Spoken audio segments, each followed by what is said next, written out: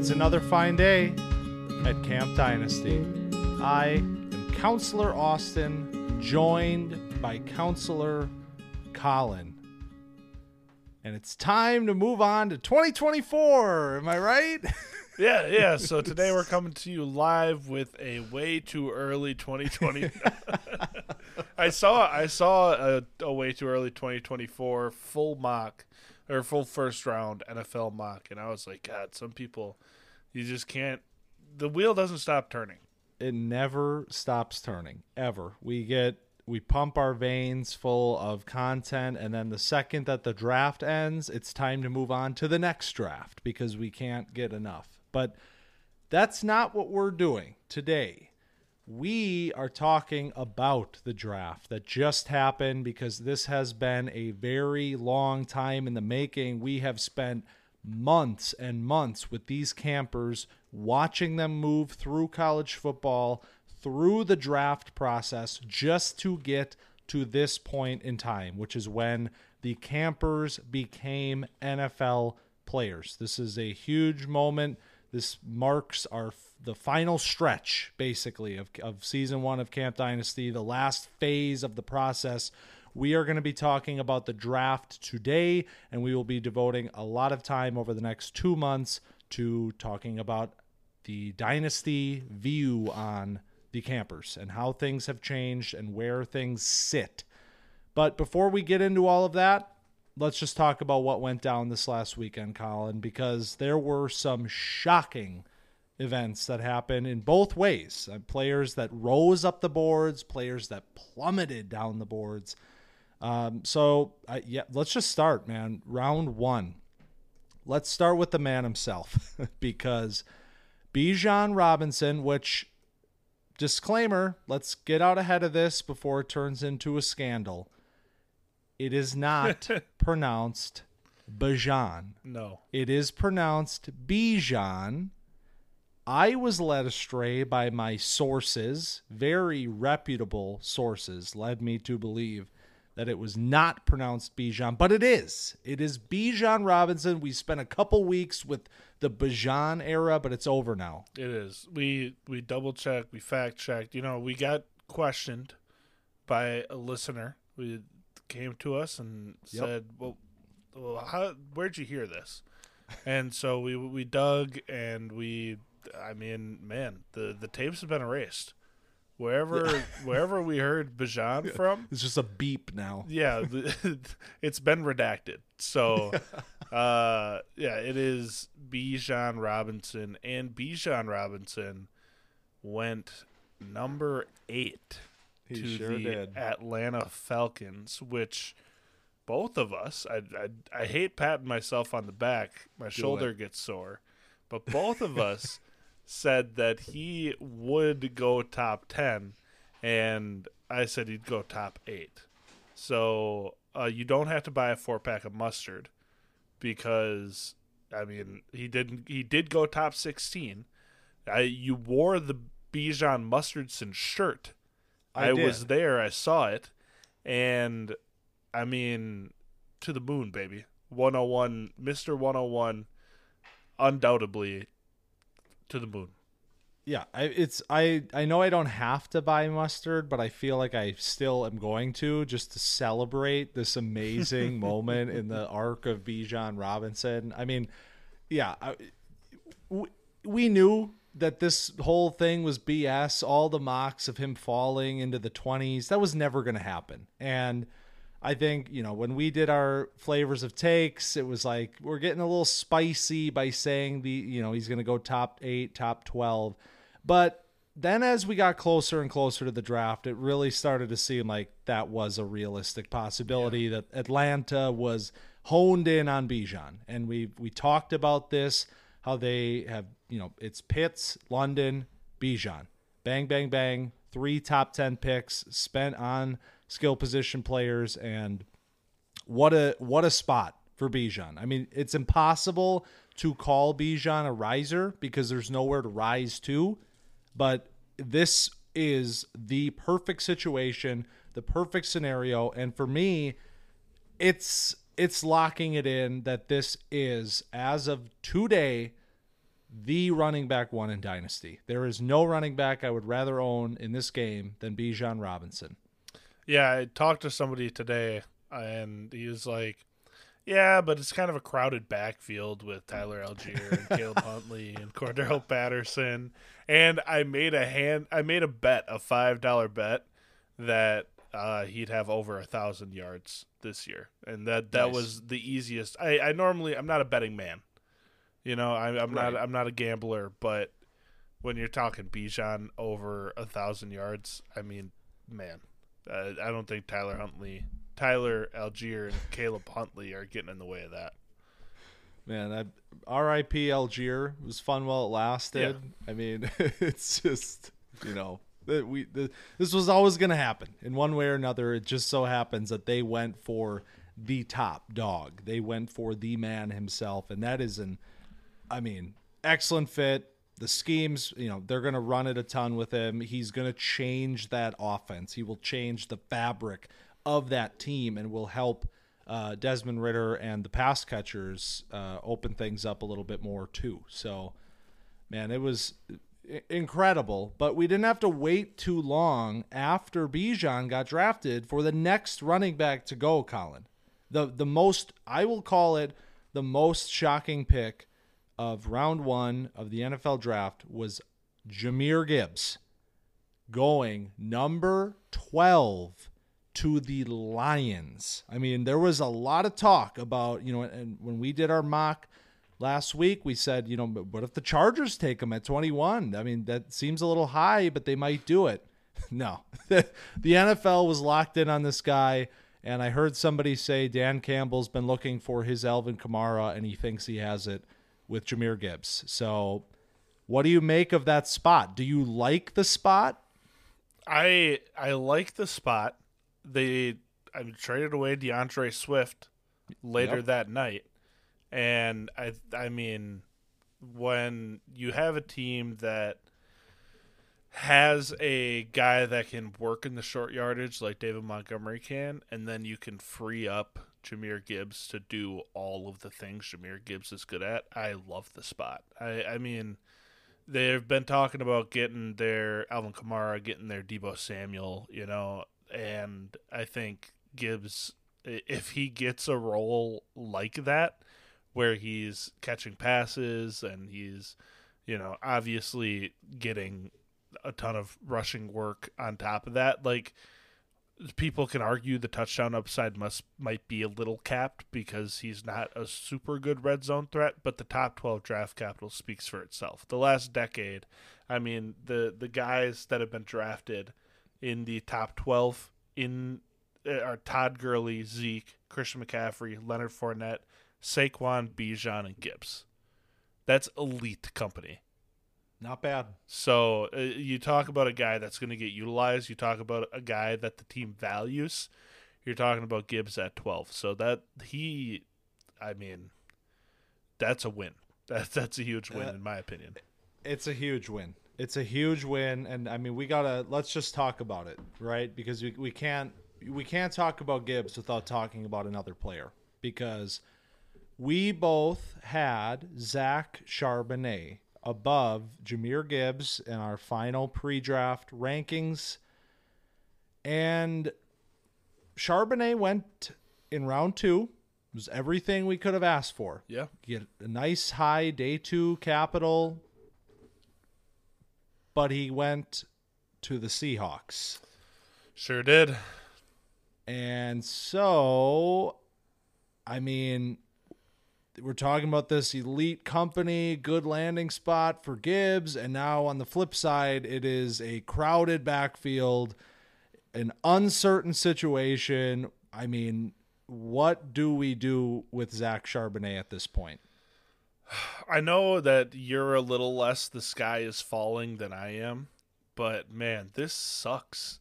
It really does. Like, I would have loved to see him go to a team where he could have an unquestioned, running back one type of role, where maybe he relinquishes some of the passing down duties, but he still is the battering ram, the red zone guy, and then is getting the lion's share of the rushing attempts.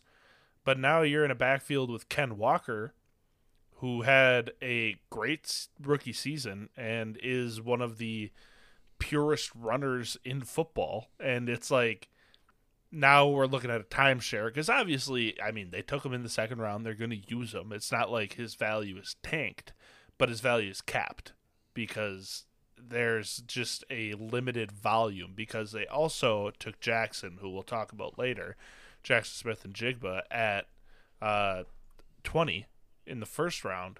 So they're adding to the pass game. They have DK and Lockett already there, and then they have Ken Walker there already. So there are too many mouths to feed in this offense now, where I think it can get a little muddy. It's really unfortunate. I didn't want to have to be sitting here and having this conversation, and we had conversations this weekend. Like, what does this do to Charbonnet's ADP? Because like we both had him third, and when you run through it in your head now, it becomes hard to talk yourself into this situation by, pick 8, 9 even, maybe later. I mean, I think some people are going to be terrified of this spot, and for good reason.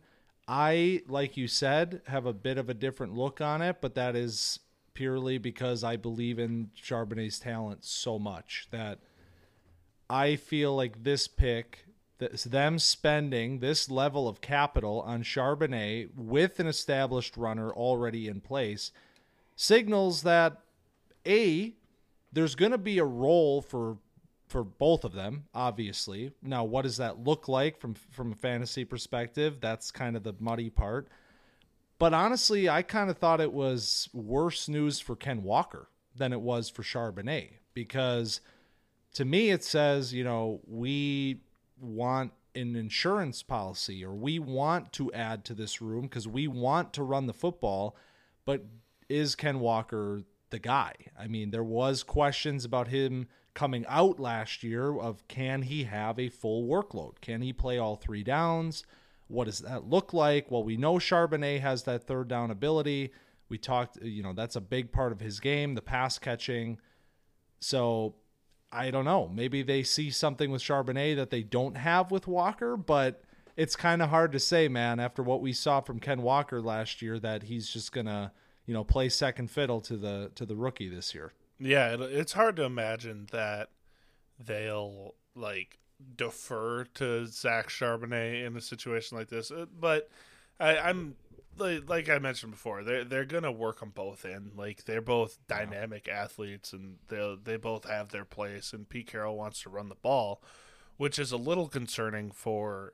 I'll segue into Jackson, who got taken at 20, and I don't dislike the spot for a long-term value, because Lockett is 31 and he's got a couple years left, and DK is a compliment to him anyway, so I don't mind him being on the same team and competing with DK, because you can have 2 wide receivers on a team.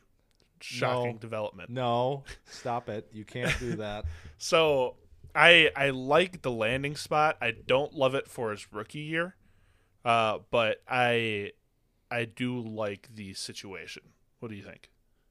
I agree. I mean, I think there is a way to view this as a bad spot for Jackson, just simply because there are names in front of him, a player, like Tyler Lockett, that plays the same role that we expect Jackson to have, or similar role. But I don't mind this at all, because Lockett's getting older. I mean, he'll be there.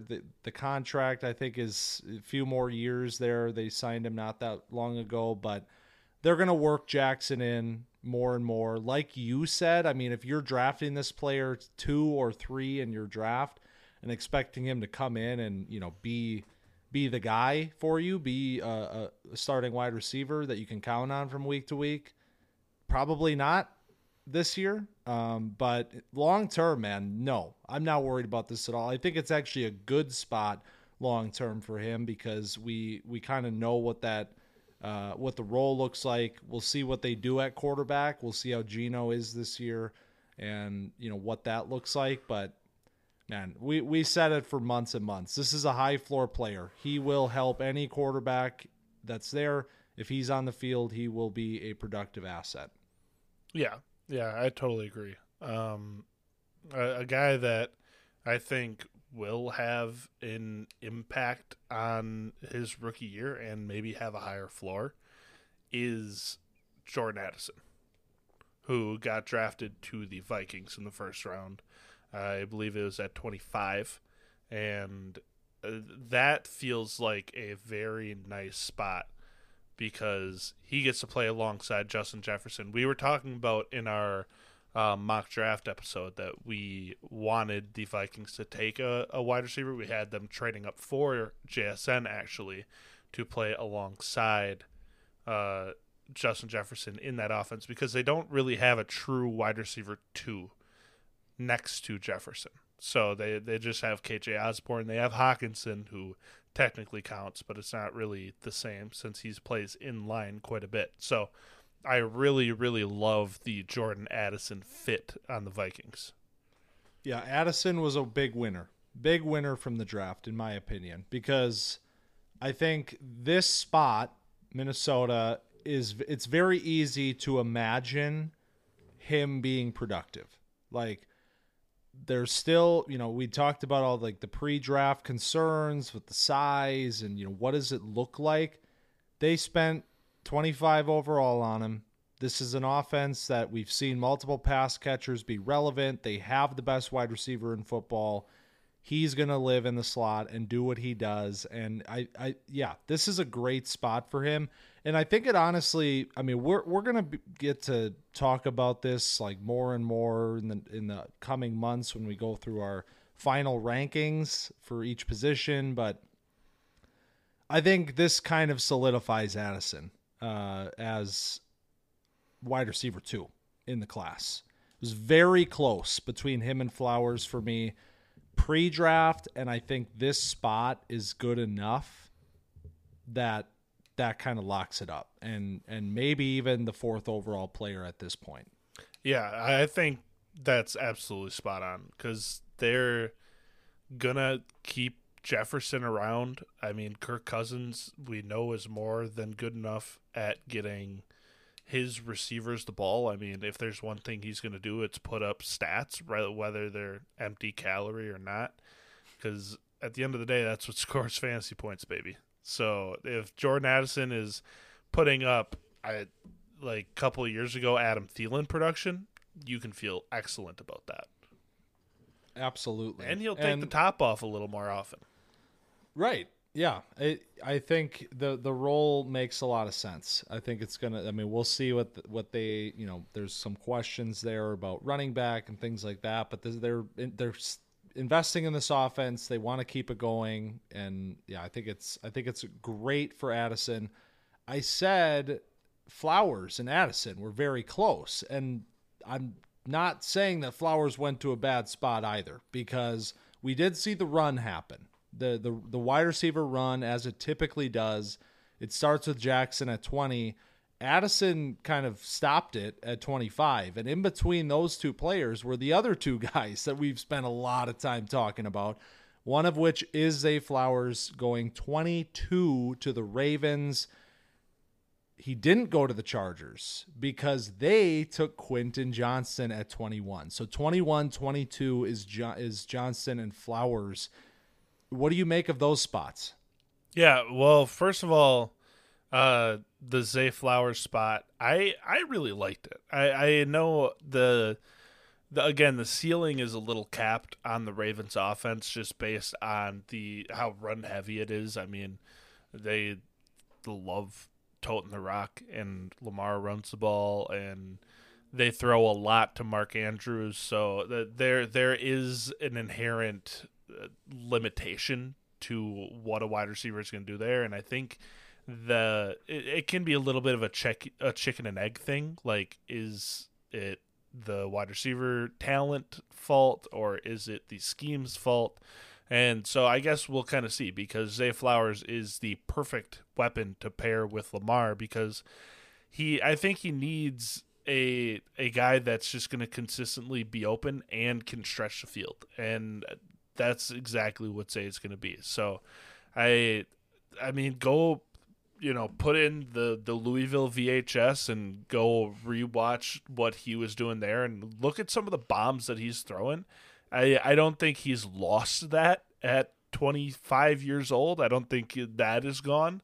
And I think you'll see him uncorking a couple of those as Zay Flowers. So there may be a little bit of a boom-bust nature with Zay Flowers, just given the fact that he's not going to be a security blanket, because they do still have Mark Andrews there, and they're going to lean on the running game.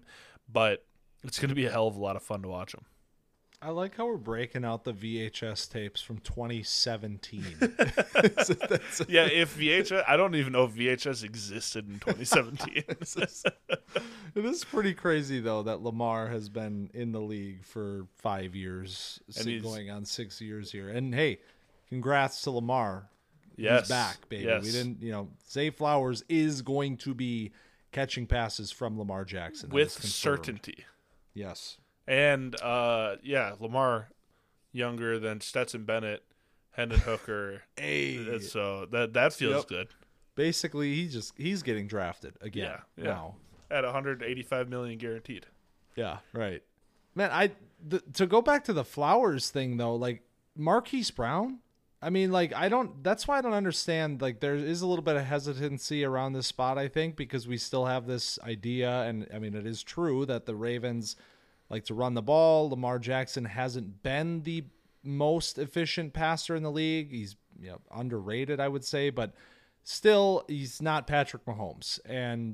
But look at what Hollywood did in his last year in Baltimore. 1,000 yards receiving, 6 touchdowns. Fantasy relevant.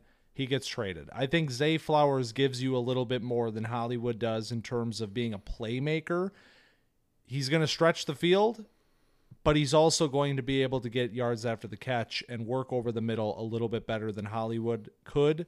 So I think if you project him in that sort of way, I mean, you get the Bateman-Flowers combination. I mean, there's still production to be had here. Like, there's going to be – they're not running the ball 50 times a game. So I think this is a good spot for Flowers. I definitely do. Good pairing. It's like steak and red wine. Ooh, yeah. There you go. Nice. Quentin Johnson, though, how do we feel about that? I was honestly a little bit taken back. I wasn't sure if we were going to see him go round 1, but he was wide receiver 2. He went after Jackson, and the Chargers snatched him up. We knew they wanted speed. We knew they were looking at receiver. They opt to go for Quentin Johnston. So does that make you feel better about Quentin Johnson seeing this? It does, and I just want to put a correction out there. I said Addison went at 25. He went at 23. I don't remember if you corrected me, but I just want to put that into the world. I did not correct you. I went with it. I trusted you. There was the mini run 21, 22, 23. Yep. There it is. Yep. 20, 21, 22, 23 with Jackson through 4 in a row. Addison. Yep. So Johnson at 21 to the Chargers is beautiful. I mean, we've been banging the table for them to take a wide receiver and take a fast wide receiver. This is just adding juice into this offense, much needed juice. Because, I mean, you look at that team at the end of last season, and it was hard. It was hard to watch. It was hard to watch. Keenan Allen back from injury, and same with Mike Williams. I mean, Josh Palmer was wide receiver 1 some games.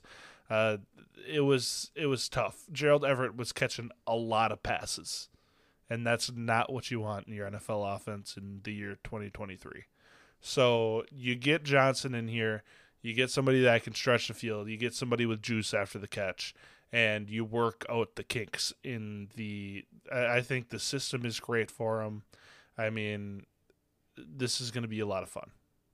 That's what I love about this spot, is that he is not the guy right away. Mm-hmm. He has time to work out the kinks, like you said. I mean, think of him as Josh Palmer, right? Like, put him in the Josh Palmer role. And they brought, I mean, obviously Palmer's a 3rd-round draft pick. They brought him along. A little bit, kind of a raw player, bigger, raw receiver coming out of Tennessee. I like Josh Palmer. I didn't mean to slander Josh Palmer. Good player. And they brought him along, and like you said, they needed him last year, and he performed. He had a very sneaky good season. You plug Quentin Johnson into that type of role in this offense, and I think he could be in for some big stuff. And, probably not this year. Again, you're not drafting Quentin Johnson for what he's going to do for you in 2023. But this spot and this situation makes me feel very good about taking him in the mid-first and seeing what he can develop into. Also, Keenan and Mike Williams are coming up to the end of their contracts after next season. So they got 2 more years basically with 2023 and then 2024. And then, I mean, Johnson has 3 years ahead of him with potentially no Keenan, no Mike Williams, which it could be, I mean, 3rd-year breakout on the way. So I know that's looking forward a little bit, but that's what we got to do in this game. Make sure you buy Quentin Johnson by 2026. Yes. That's what I just heard. There it is. 2025. 2025. Mark it on the calendar. Yes. Make the trade. Yep. As soon as you're eliminated from playoff contention, go buy some Quentin Johnson, baby. Yep. Well, that's pretty much all of this. That is all of the wide receivers and running backs from round 1. But we did see a tight end go round 1. And I got to talk to you about this because Dalton Kincaid, a player that was the range in the mock drafts was all over the place. He ends up being tight end 1 in this class. And the Buffalo Bills take him at 27. Now, they have Dawson Knox, obviously, but oh no, this is it's a little bit of a different situation here with Kincaid. They spend the 1st-round pick on him. They got plans for him. They see how he works in this offense. He is the pass catcher that some folks thought that they would target at the end of the 1st. It wasn't a wide receiver, though. It was Dalton Kincaid. So does this spot do anything to Kincaid for you? Is it a rise? Is it a fall? Is it?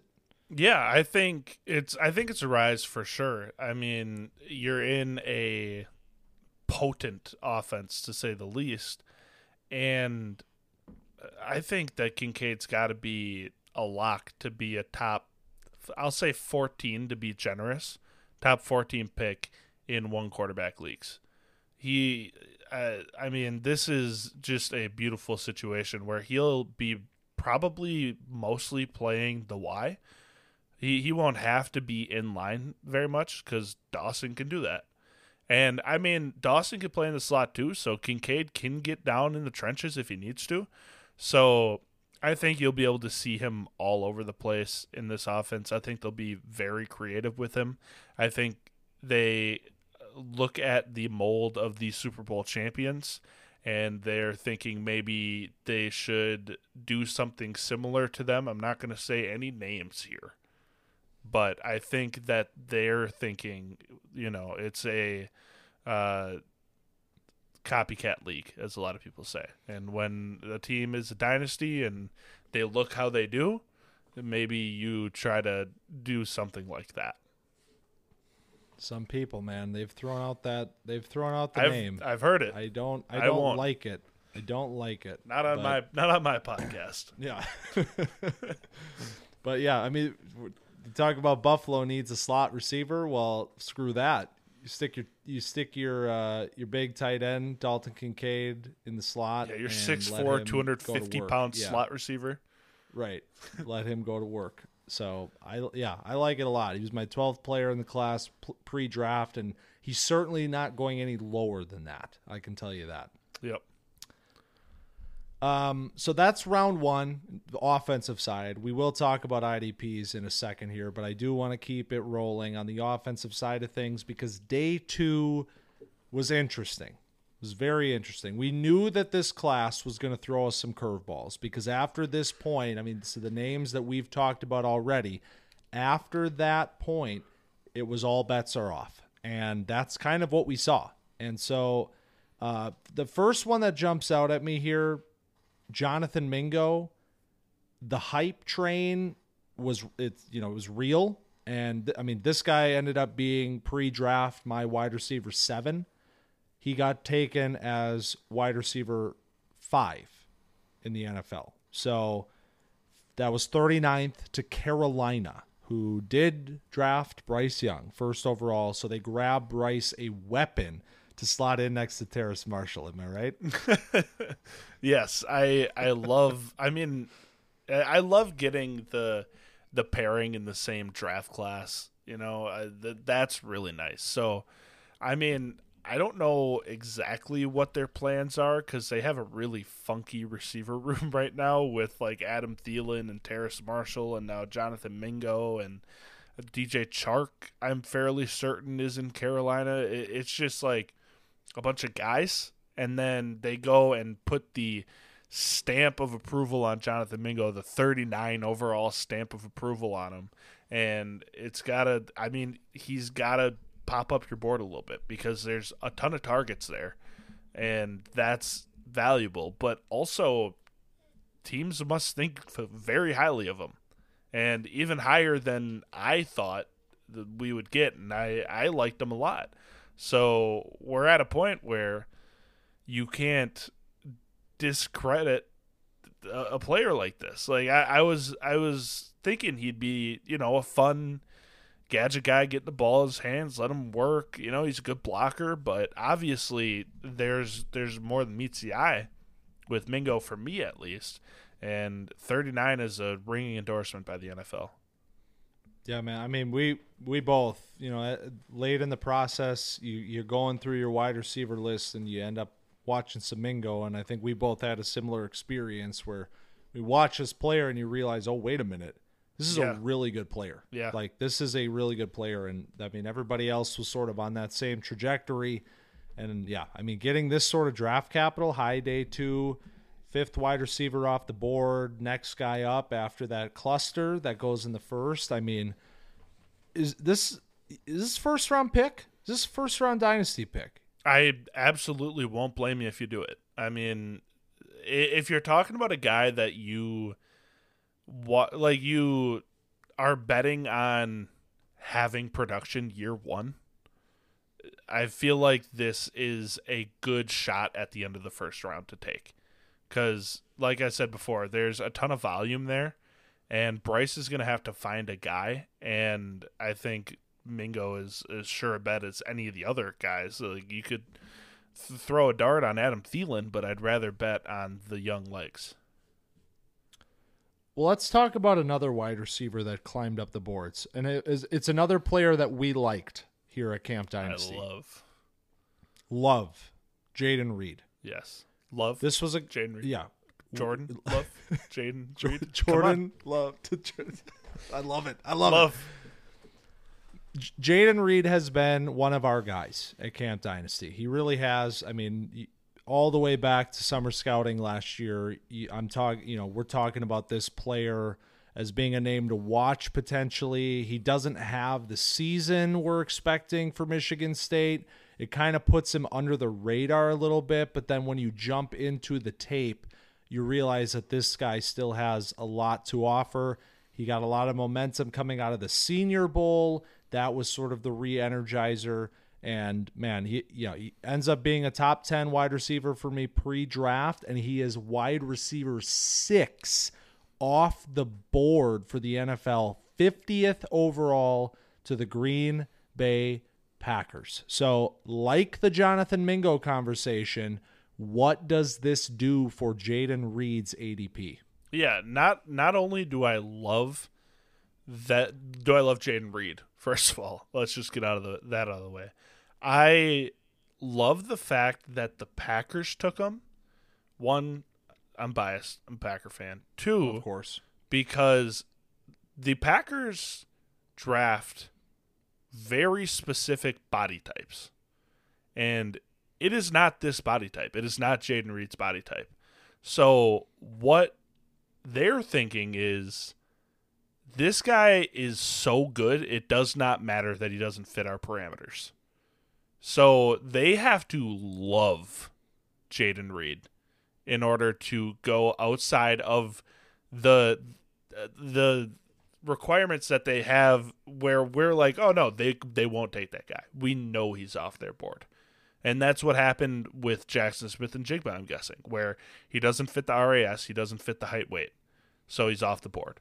And Jaden Reed, he's got a good RAS, but he's like 5'11", a little under 5'11". He's 188 pounds, where that's too small to be a Packer, especially in the second round. But they go out of their way to draft him, and he fits in this offense for the same reasons we laid out for Jackson, where he can be a slot guy, a technician that can get open over the middle, but he also has the long speed to take the top off, so that requirement doesn't solely fall on Christian Watson. I love this. He fits like a glove. They don't go with the archetype that they have, but you need a guy to play in the slot. Yes. And it's Jaden Reed. You got Christian Watson as your X, Dobbs plays your Z, and here is your guy to complement those two and what they do best. And this is a player, I think, we talked about it. This is a guy that could exceed his draft capital. Well, now he was given the draft capital. Yes. This is a premier spot for a player like this to go. And I think you can feel pretty good taking this guy, maybe end of the first, but certainly top of the second. Yeah. I mean, that I think is now his range, where he becomes a top quarter of the second player. Yeah, that's the sweet spot. I love that. I think you're getting somebody with a high ceiling, and so the question mark is, he's tied to Jordan Love. And Jordan Love is an unknown commodity right now. So if Jordan Love is not as good as Packer fans hope that he is, then you start to wonder about production. Because if he's not putting up, 3,500 yards, there's not going to be as much to go around. And if this is a run-heavy team, then you're not going to be able to have both Christian Watson and Jaden Reed, and then the tight ends that we'll get into. So I think that he will be fine based on what we've seen out of Love, but that's the concerns that I would have. So speaking of tight ends, there were 5 that went in round 2. Kincaid was our only round 1 tight end. Michael Mayer did not go in the first round of the NFL draft, and in fact, he wasn't even tight end 2 drafted in the NFL draft. That belongs to Sam Laporta. There it is. Baby. Get in early. Hey, go back, rewind, go to the tight end episode. You can come back to this one. Go to our tight end 3 collectively and listen to our takes on Sam Laporta. We were ahead of the curve, I have to say.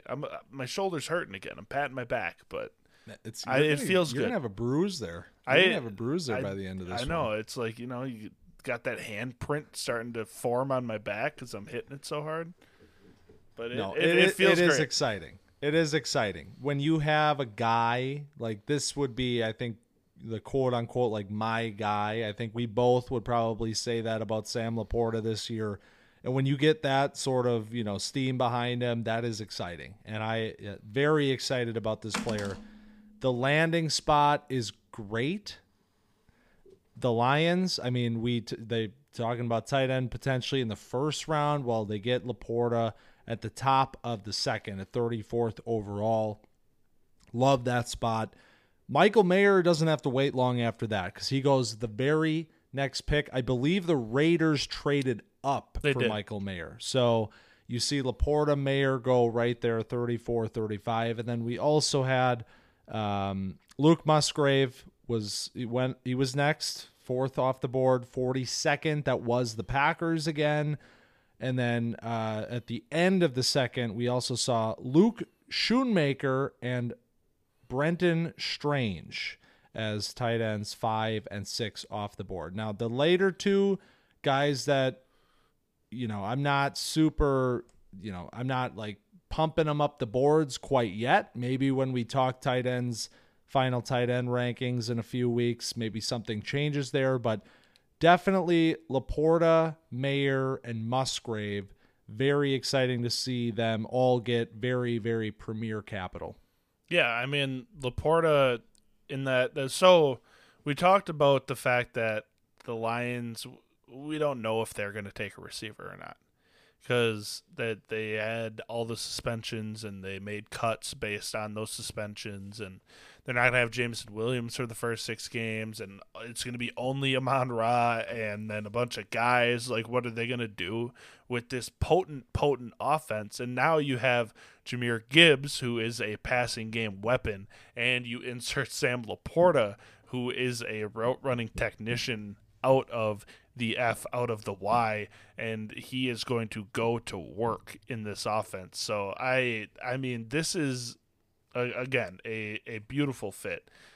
Lose Hawkinson, spend half a season with Brock Wright, and then slot in another talented pass catcher out of Iowa. So then we move on to Mike Mayer, who's filling another spot of a tight end that got traded, with Darren Waller leaving the Raiders. Mayer coming right in. I love that fit too. I mean, there's not as many targets to go around in the Michael Mayer offense, but that's a great football fit. I think it's a little better of a football fit than it is a fantasy fit. And then Luke Musgrave, I mean, we just talked about the Packers offense where they need bodies to catch footballs. And Luke Musgrave, a very talented, very athletic tight end, huge target for Jordan Love to work over the middle, work in the red zone. I mean, they're going to be able to come up with so many more concepts just in general where they're going to have a lot of fun next year. They're high on my list of teams to watch for next year. There it is. So I'm looking at my list here. There's a lot of freaking players that we could talk about here, and we will. I mean, through the next 5 weeks will be our final positional ranking episodes. So we're going to deep dive running back. We're going to deep dive wide receiver. We're going to deep dive tight end, so on and so on. I'm looking at the 3rd round here. If I have to pick a player that stands out to me here that I want to talk to you about, it's Devon Achane. Because when we did Ideal Landing Spots, we talked about it as if it was like a fantasy. Yeah. Like Achane to the Dolphins. Like, right. That is the perfect fit. They did it. 3rd round, Devon Achane, 84th overall, Miami Dolphins, slotting right in to the Mike McDaniel offense. That team has some juice. Man, this is gonna someone bring a radar gun to one of these games and just clock speeds, because that could be an activity in and of itself. Just getting Tyreek and Waddle and Achane and the Mostert, if he's alive anymore. I mean, these are the fastest kids alive. Like, this is crazy. So I mean, they're a threat to score anytime any of these guys touch the ball. No matter where they are on the field, they could be backed up in their own 5-yard line, and defenses are going to be sweating, because this is, I mean, you think about the scheme of this offense and the RPO-centric nature of this McDaniel offense and Tua's pinpoint accuracy, where you're going to be sticking it in the gut of Devon Achane, and the defense can't even like bite on that. They can't account for the angle of that, because they also have to be terrified of the two fastest wide receivers in football. I mean, what do you do? What do you do game planning against that? That is just Achane Dolphins, good grief. He jumped really, like, he was sitting at 12 for me, my RB5. He jumped high for me because this landing spot was perfect. Yeah, it's everything I wanted. I had him 7th, and it's with the idea that he's going to be in a spot like this where you can easily see the talent being maximized. Like, we will see what his role looks like. We will, there's still the question marks with his size of what it's going to look like, but there's nowhere else in the league. There is not a single team that I would have rather had this player go to than the Miami Dolphins. I know that they are going to maximize his talents just like they did. I mean, Raheem Mostert, man. Raheem Mostert was, look at what he has done in this system. Plug A-Chain into that sort of a role. I mean, golly, it's going to be special. I'll move on to the one guy in the 3rd round that I loved his landing spot. There's a few I'd like to choose from, but if you make me pick one, it's Kendre. It's Kendre Miller. He got taken at 71 to the Saints. I mean, with the anvil that is looming over the Alvin Kamara situation, this could be a starting running back as soon as this year. And if not, it'll be pretty soon because Kamara's not going to be there forever. I mean, I don't know what wizardry the Saints salary cap manager can do, what black magic he's doing in New Orleans down there, but Kendre Miller, I love him. I mean, he was my RB4. He was my number 10 overall player, and I feel vindicated by this, and I feel that he's going to have opportunity soon, and he's going to have opportunity this year. So it might not be super pretty this year as they transition out of this old guard that the Saints have, but they're building a nice young core to come in after all of these monies come off of the books, with the Derek Carrs and the Michael Thomas and the Alvin Kamaras and the Cam Jordan and the DeMario Davis. The old guard has to kind of move out for this new guard to come take over with Chris Olave and company. Yeah. It's undeniable that Kendre Miller is one of the biggest winners overall from this NFL draft. I mean, we knew that a running back, at least one from this tier, was going to catapult themselves. You were a little bit ahead of the curve. You had him there already. But Kendre is the guy. Yes. After, we see he is RB4 off the board for the NFL, and he takes the surge up to the top where now there is legitimate round 1 potential here, but, no lower than that sort of top quarter of the 2nd round again. I mean, you're talking about the player that, I had kind of in that bottom of the 2nd tier, surges straight up based on landing spot alone. I love the talent. He separates himself with the landing spot that he's in. 100% agree. Man, I don't think we can move to day 3 without talking about Josh Downs. Let's do it. I mean, the Josh Downs Anthony Richardson connection is going to be electric. I mean, well, first and foremost, has anything changed? Like, what has changed for you? Because, Downs was a player that we have both really, really liked through this process. We both had him, in our top 12 final rankings. You had him, I think, 7th. I did. Potentially. Yeah. So, I mean, a player that we both really, really liked as a 1st-round pick. Is this a falling spot for Josh Downs? I think it's a fall for me because I think a lot of these guys rose and somebody's got to fall, and just the situation he's in where you don't know what Anthony Richardson is. He's going to be a slot receiver on a growing offense that potentially could be electric, and that's a lot of fun. But there's also a lot of questions here because Anthony Richardson, is not a polished passer. Is he going to be with Gardner Minshew for a little while? Is Anthony Richardson going to polish as a passer?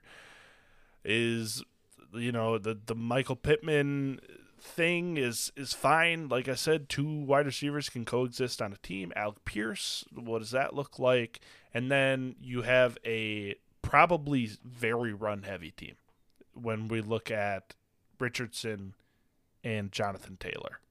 So there could be a very low volume for a little while here. You look at Justin Fields. You look at early Jalen Hurts, where they're throwing maybe 20 times a game because they don't have to throw more than that. So that would be my concern, is just a lack of volume, and then the potential that maybe Anthony Richardson isn't what we think he is, and that there could be a bad quarterback situation. Yeah, there's a lot of variables here, and it is unfortunate, I think, for Josh Downs, because I don't have, I still like the player, obviously, but there's a lot of, what if here with the Colts spot, like you said, with Richardson first and foremost, but then, how does he slot in within this offense? What does it look like? What can we think the role is? I mean, he ends up being wide receiver 12 drafted. I mean, he still gets day 2 capital, middle of the 3rd round. But, man, there were some names that went ahead of him that kind of shocked me a little bit. Tank Dell goes ahead of him. I mean, Rashee Rice, Marvin Mims, guys like that. I mean, going ahead of Josh Downs. I mean, I guess it is what it is. I mean, we kind of said this is a low ceiling slot player with Downs, and so maybe this capital reflects that in the NFL's eyes. But at the same time, if you're talking about a player here that kind of now becomes a sneaky pick, a guy that went from maybe ADP like 8 to 10 to now maybe you get Josh Downs in the 2nd. I feel good about that. Yeah. I feel good about drafting Josh Downs in the 2nd. I agree. I feel better about that than I mean, at 7 you would be hoping that he got drafted day 2 to a perfect landing spot. Yeah. Like that is if it's ideal. So moving him down into the 2nd feels right.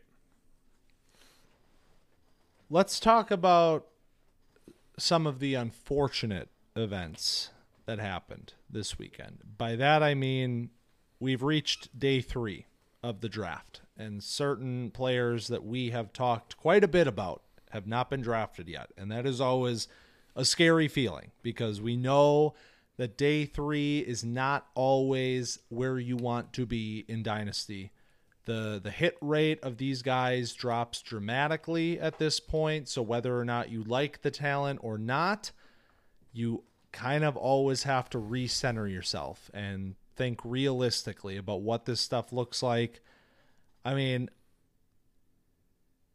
I'm going to start at the bottom, and I'm going to start with Zach Evans, because I think we all knew that we were going to see a fall from Zach Evans. I mean, this was a player, go back to last summer and throughout the season, that I was so excited about, that I legitimately thought had running back 1 potential in the NFL as a possible round 1 player, but certainly a day 2 player. He falls to 215, the 6th round, where he gets finally drafted by the Rams. So I'm not going to sit here and ask you to tell me if this is, what do we think about Zach Evans? This now goes from a player that was a top 5 player in the class for me at the end of college football to a player that may not even be drafted in 4 rounds of rookie drafting. Yeah, well, okay, so the one saving grace about the Zach Evans spot is that the Rams are devoid of players. And so Zach Evans, I mean, the Cam Akers health question is a real thing. So Zach Evans is RB2 on this team, man. Don't I'm pull me back in. I'm reeling you in. I'm reeling you in.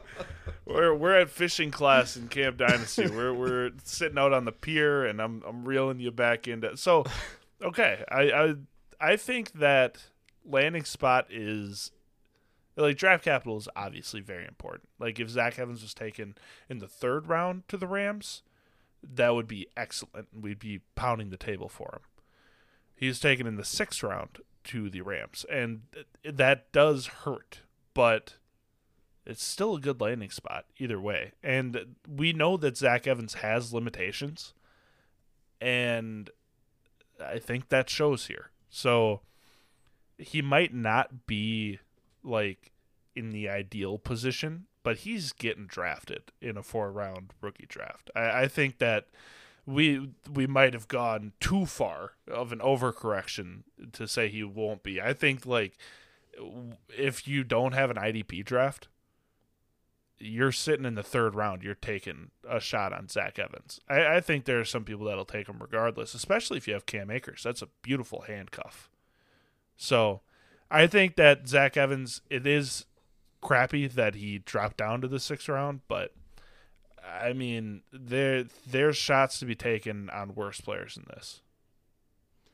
Yeah, it's a dart throw. I mean, it's a Hail Mary. It's, there's a 1% chance, but I'm taking the chance.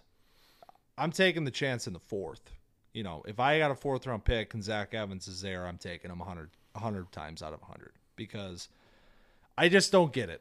I don't get what it is about the player that caused the fall, because the fall was so dramatic that it almost seems like there's something else, like character or, interviews didn't go well at all. Like, obviously we know he comes in a little bit smaller than we think. He's not testing as well as we think. Maybe there's bad interviews happening.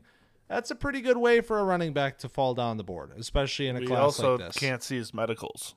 Exactly. Maybe there's something that comes up with the medicals. So there's a lot that goes into something like this. I mean, a player like Zach Evans doesn't just fall to the 6th round like this. I mean, there's enough there that I feel like there's something to work with. So, yeah, maybe we'll see. We'll see what happens with Evans. But, I mean, other guys, day 3, Colin, anybody jump out at you for better or for worse? Yeah, I'll talk. I got 2 guys, one for better, one for worse. The for better is Roschon Johnson to the Cowboys.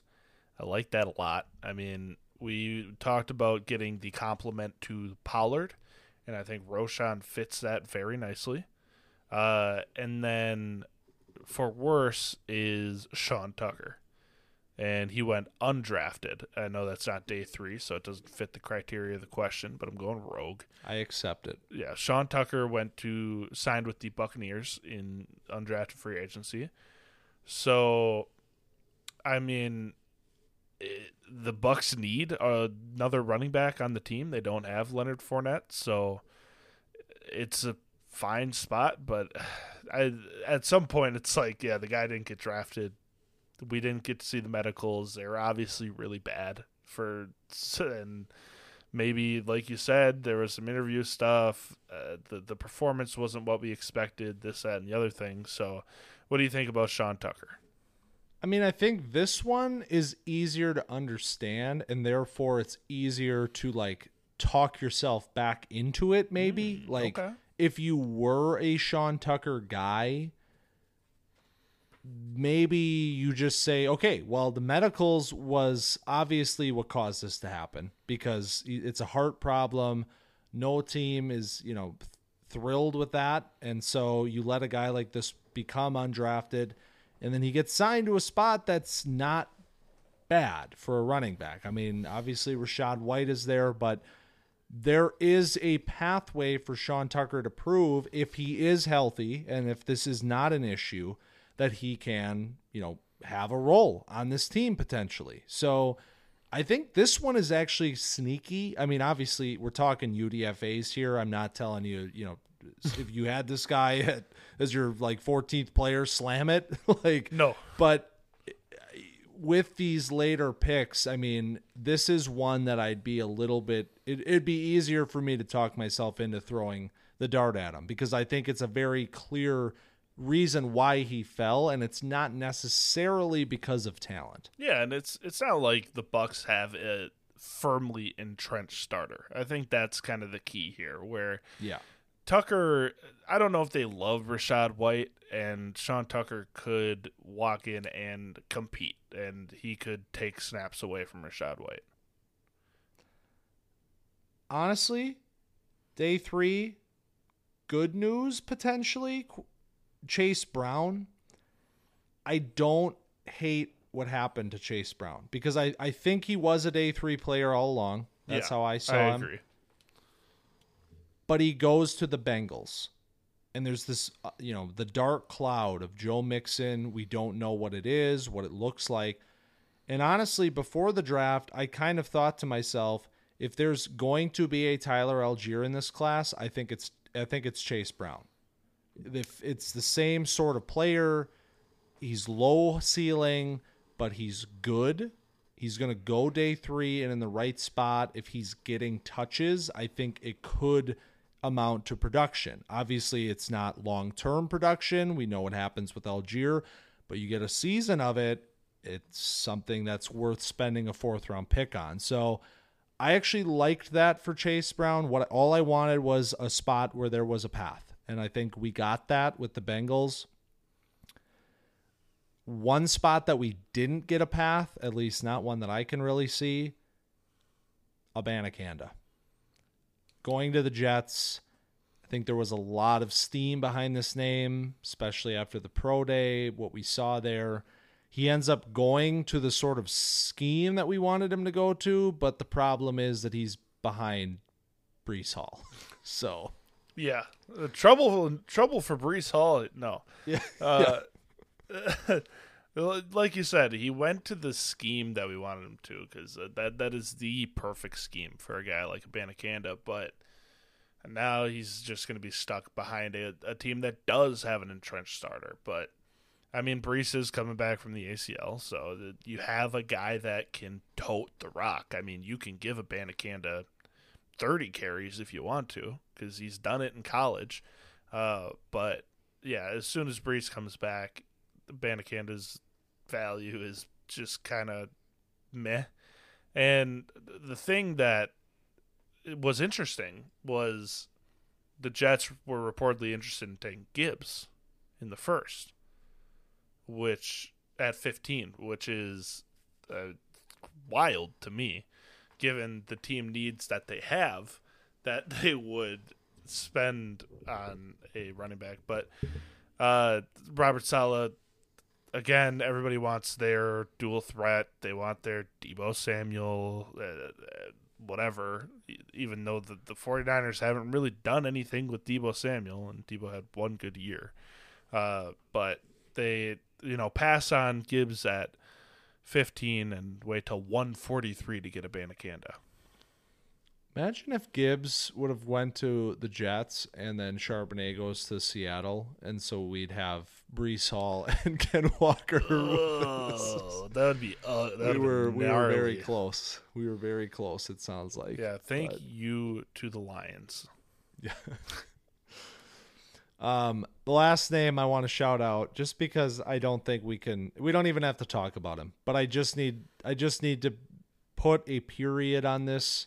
Kayshawn, 6th round pick to the Patriots. If there's anybody that can fix him, it's Bill Belichick, man. The wide receiver whisperer, right? He did it with Randy Moss.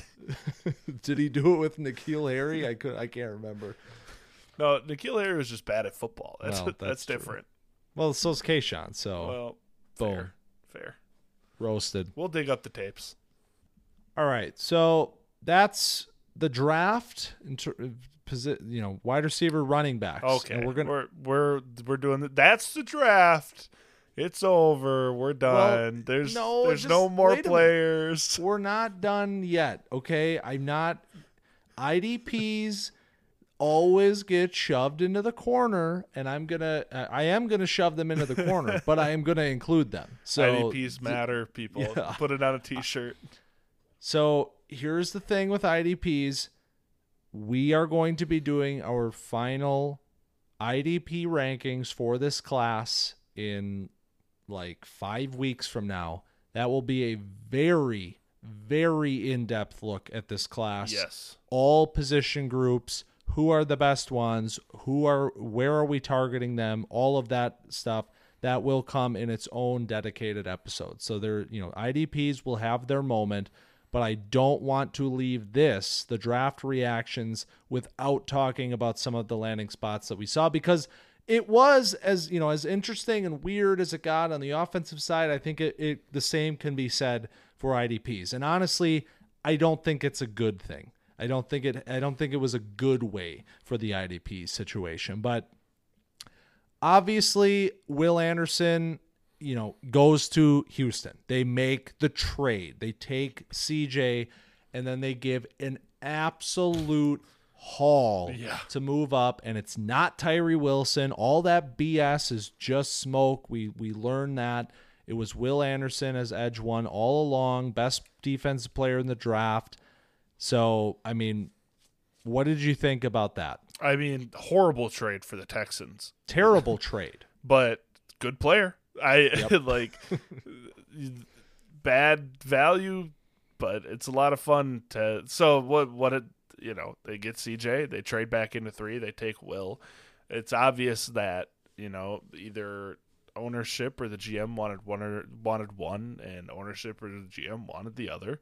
So they take one, and they're like, well, our hands are tied. We got to go get the other one. So they get both.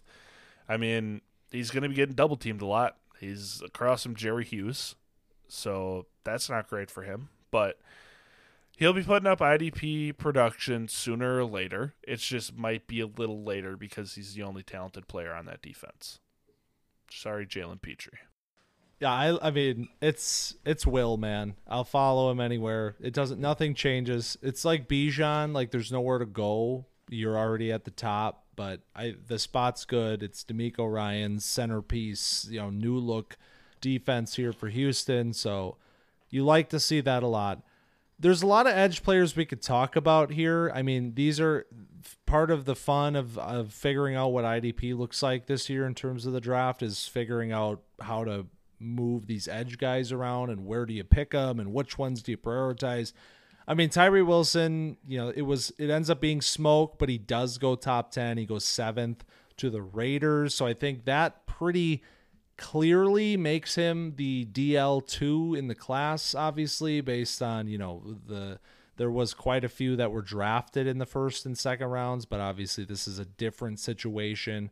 So, I mean, Tyree Wilson, DL2, but I don't know what that means for the class. Like, we'll figure that out at some point, but yeah, I think there's a pretty big gap between him and Will, and I think the question marks around Tyree that bring up like the edge 2 conversation is, he's obviously going to be across from Max Crosby, so he's not going to be in the same situation as Will Anderson, but Chandler Jones is there, and I'm sure they like having the veteran presence. So, and Tyree's not a finished product, so there's no guarantee that Tyree Wilson is on the field for as many snaps as Will Anderson or a few other players in this, like Lucas Van Ness even, who has a clear path to starting and playing a ton of snaps. There's no guarantee that Tyree has that, because if he's unpolished and the Raiders are trying to win games, they'll still play Chandler Jones. The Lions made a shocking move with Gibbs. And they made an equally shocking move from the shocking. A more shocking move from the IDP front in the first round. They pick Gibbs at 12. Then they come back and take Jack Campbell at 18. Your guy. My guy. Your guy. Your LB1 in the class. I mean, he runs away with that mantle. I mean, no matter what you think about him, no matter what I think about him, he's LB1 in the class. Absolutely 100% no doubt about it. Just based on where he went versus where all the other guys went. And listen, they desperately needed off-ball linebacker. I Yeah. don't know if desperately It's a enough great to take fit. one at 18, but Alex Anzalone was their best guy. Malcolm Rodriguez was a standout on the Hard Knocks season, but Jack Campbell is a day one, and he's going to have 170 tackles next year. So I love this. This is beautiful. We should have known. We should have known that this is going to happen. I mean, if you're talking about Dan Campbell players. Such a Dan Campbell Come player. on. So, yeah, love it. Love it, love it, love it. Yeah. So, I mean, Campbell goes 18. I mean, and talk about the rest of the linebacker class here. It just Falls off a weird. cliff, man. Weird, man. I mean, Trenton Simpson, who I had as my LB1 coming into this thing, I think a lot of people, myself included, were expecting him to get drafted somewhere in like the top half of the second round. He falls all the way to 86 in the third round, where the Ravens snatch him up. Now, it did come out today that they're not picking up Patrick Queen's fifth year. So I think the writing's on the wall here. Like, this will be the Patrick Queen replacement after this season, next to Roquan on this defense. I mean, it's not a bad spot. It's just kind of shocking, I think, where he ended up going. Yeah, I agree. I thought the first thought I had was like, oh no, like this is I don't really like that. But the more I thought about it, and then like you said, with the Patrick Queen news that came, where we found out he's not gonna probably be on the team unless he gets extended, which is unlikely.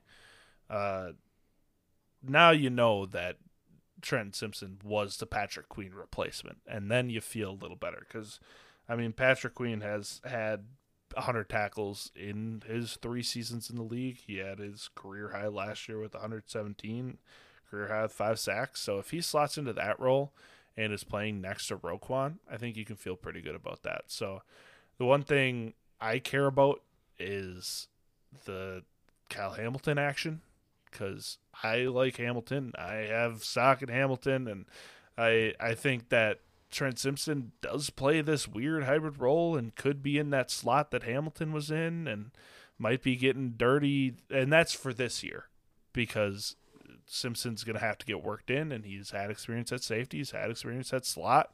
So that's muddies things up a little, but I'd like to. But at the same time, I mean, Kyle Hamilton is a first-round pick for them. Yeah. A guy that I think they really like and see. You know, he will be if anything, Kyle Hamilton's presence is harmful to Trenton Simpson. That's fair. Then vice versa. I mean, it's just, I mean, I don't know. I don't know what to think about Simpson. I don't know what to think about any of these linebackers. How about Drew Sanders?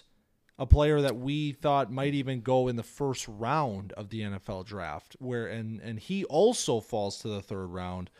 Not quite as far, but he goes 67th to the Broncos, which If I there's don't really nothing know. they need, it's a white linebacker that can't cover. They already have 2 of them with Josie Jewell and Alex Singleton. They don't need Drew Sanders there. See, and that's what makes me think it's like a good fantasy spot, because like those guys are both relevant. They're good. Both of them get like 13 tackles a game. So, I mean, you plug a guy like Sanders in there and just I think it's a good spot for him. I have no idea. I have no idea how to even project this out, because if Jewell and Singleton are playing, there's no tackles left. Right. Because they literally vacuum up all of them.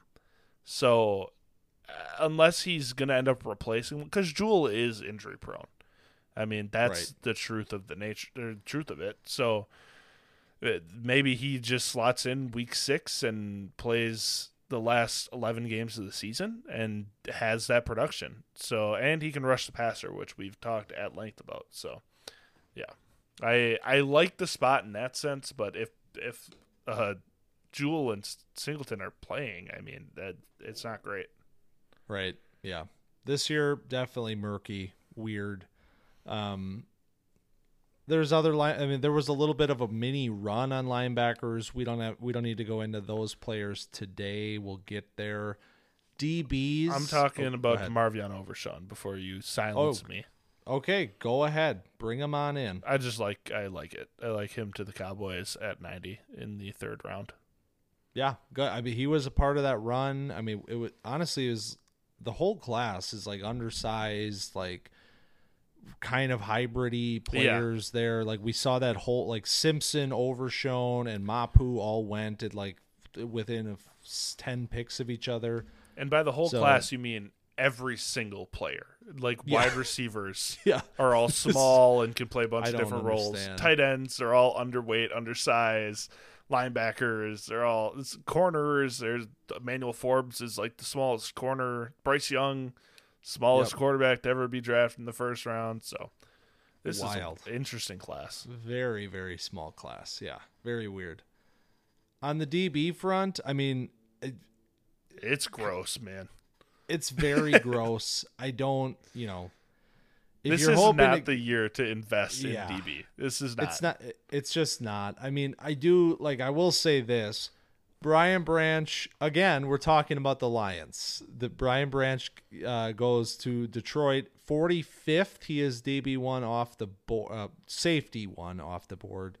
I mean, it's a good spot, I think, but I was always sort of like wondering what Brian Branch's numbers look like from an IDP perspective. It's going to depend how they're deploying him.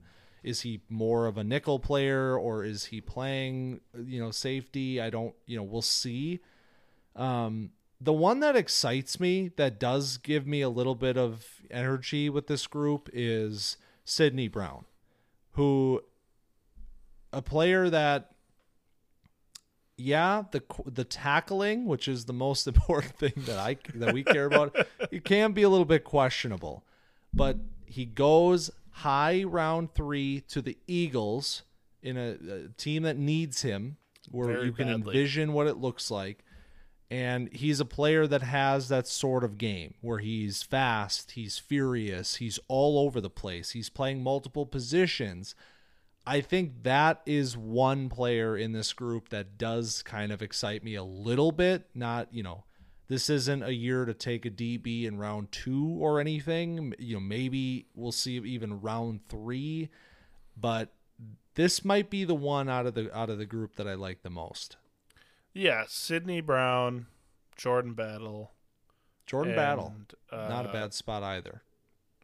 And Brian Branch. Those are my 3 that stood out to me, where Anthony Johnson Jr. might start on the Packers too. That's gross to say, but I mean, if you need a guy to get tackles, he's a good tackler. And if they don't bring back Amos, he's going to be rotating in. So that might be a thing if you want a UDFA.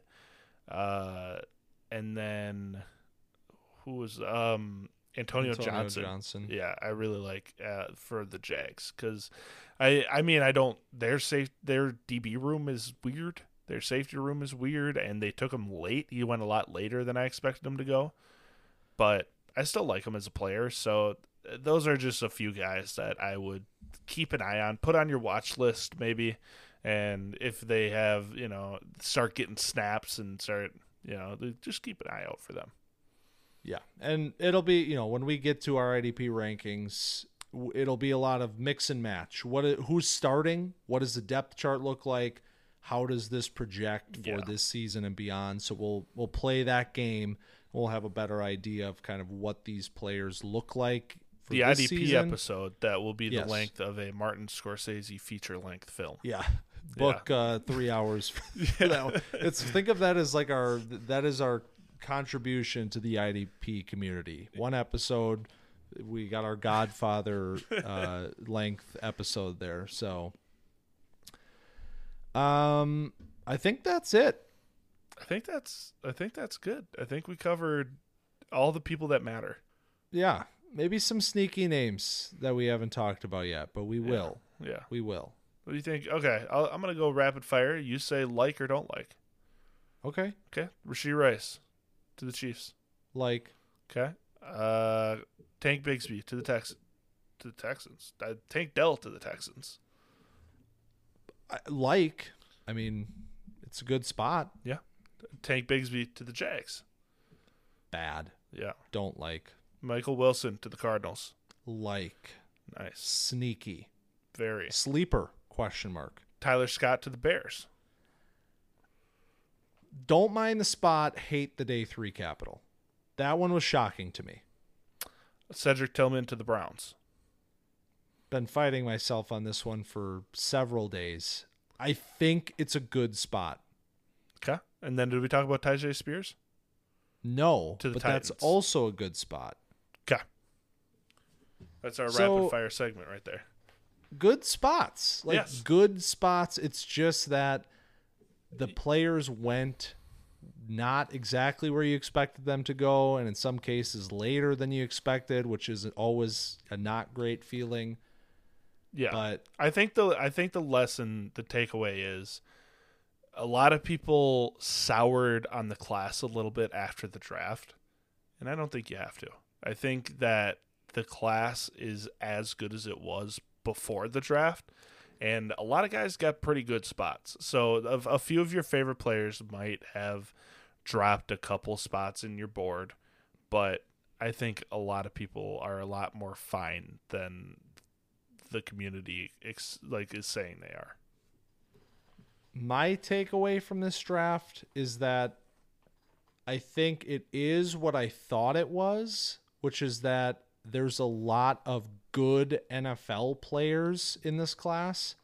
But now that I see it, now that it's real, like they're on teams, they have draft capital behind them, I think it's less exciting for fantasy. Yeah, I agree. I think you just saw an infusion of talent across like the wide receiver, running back positions in the NFL, which is a good thing for those teams. I don't think we can be, we can't expect to see like stars coming out of this class. Like it's the top group. It's those top guys that it's always been.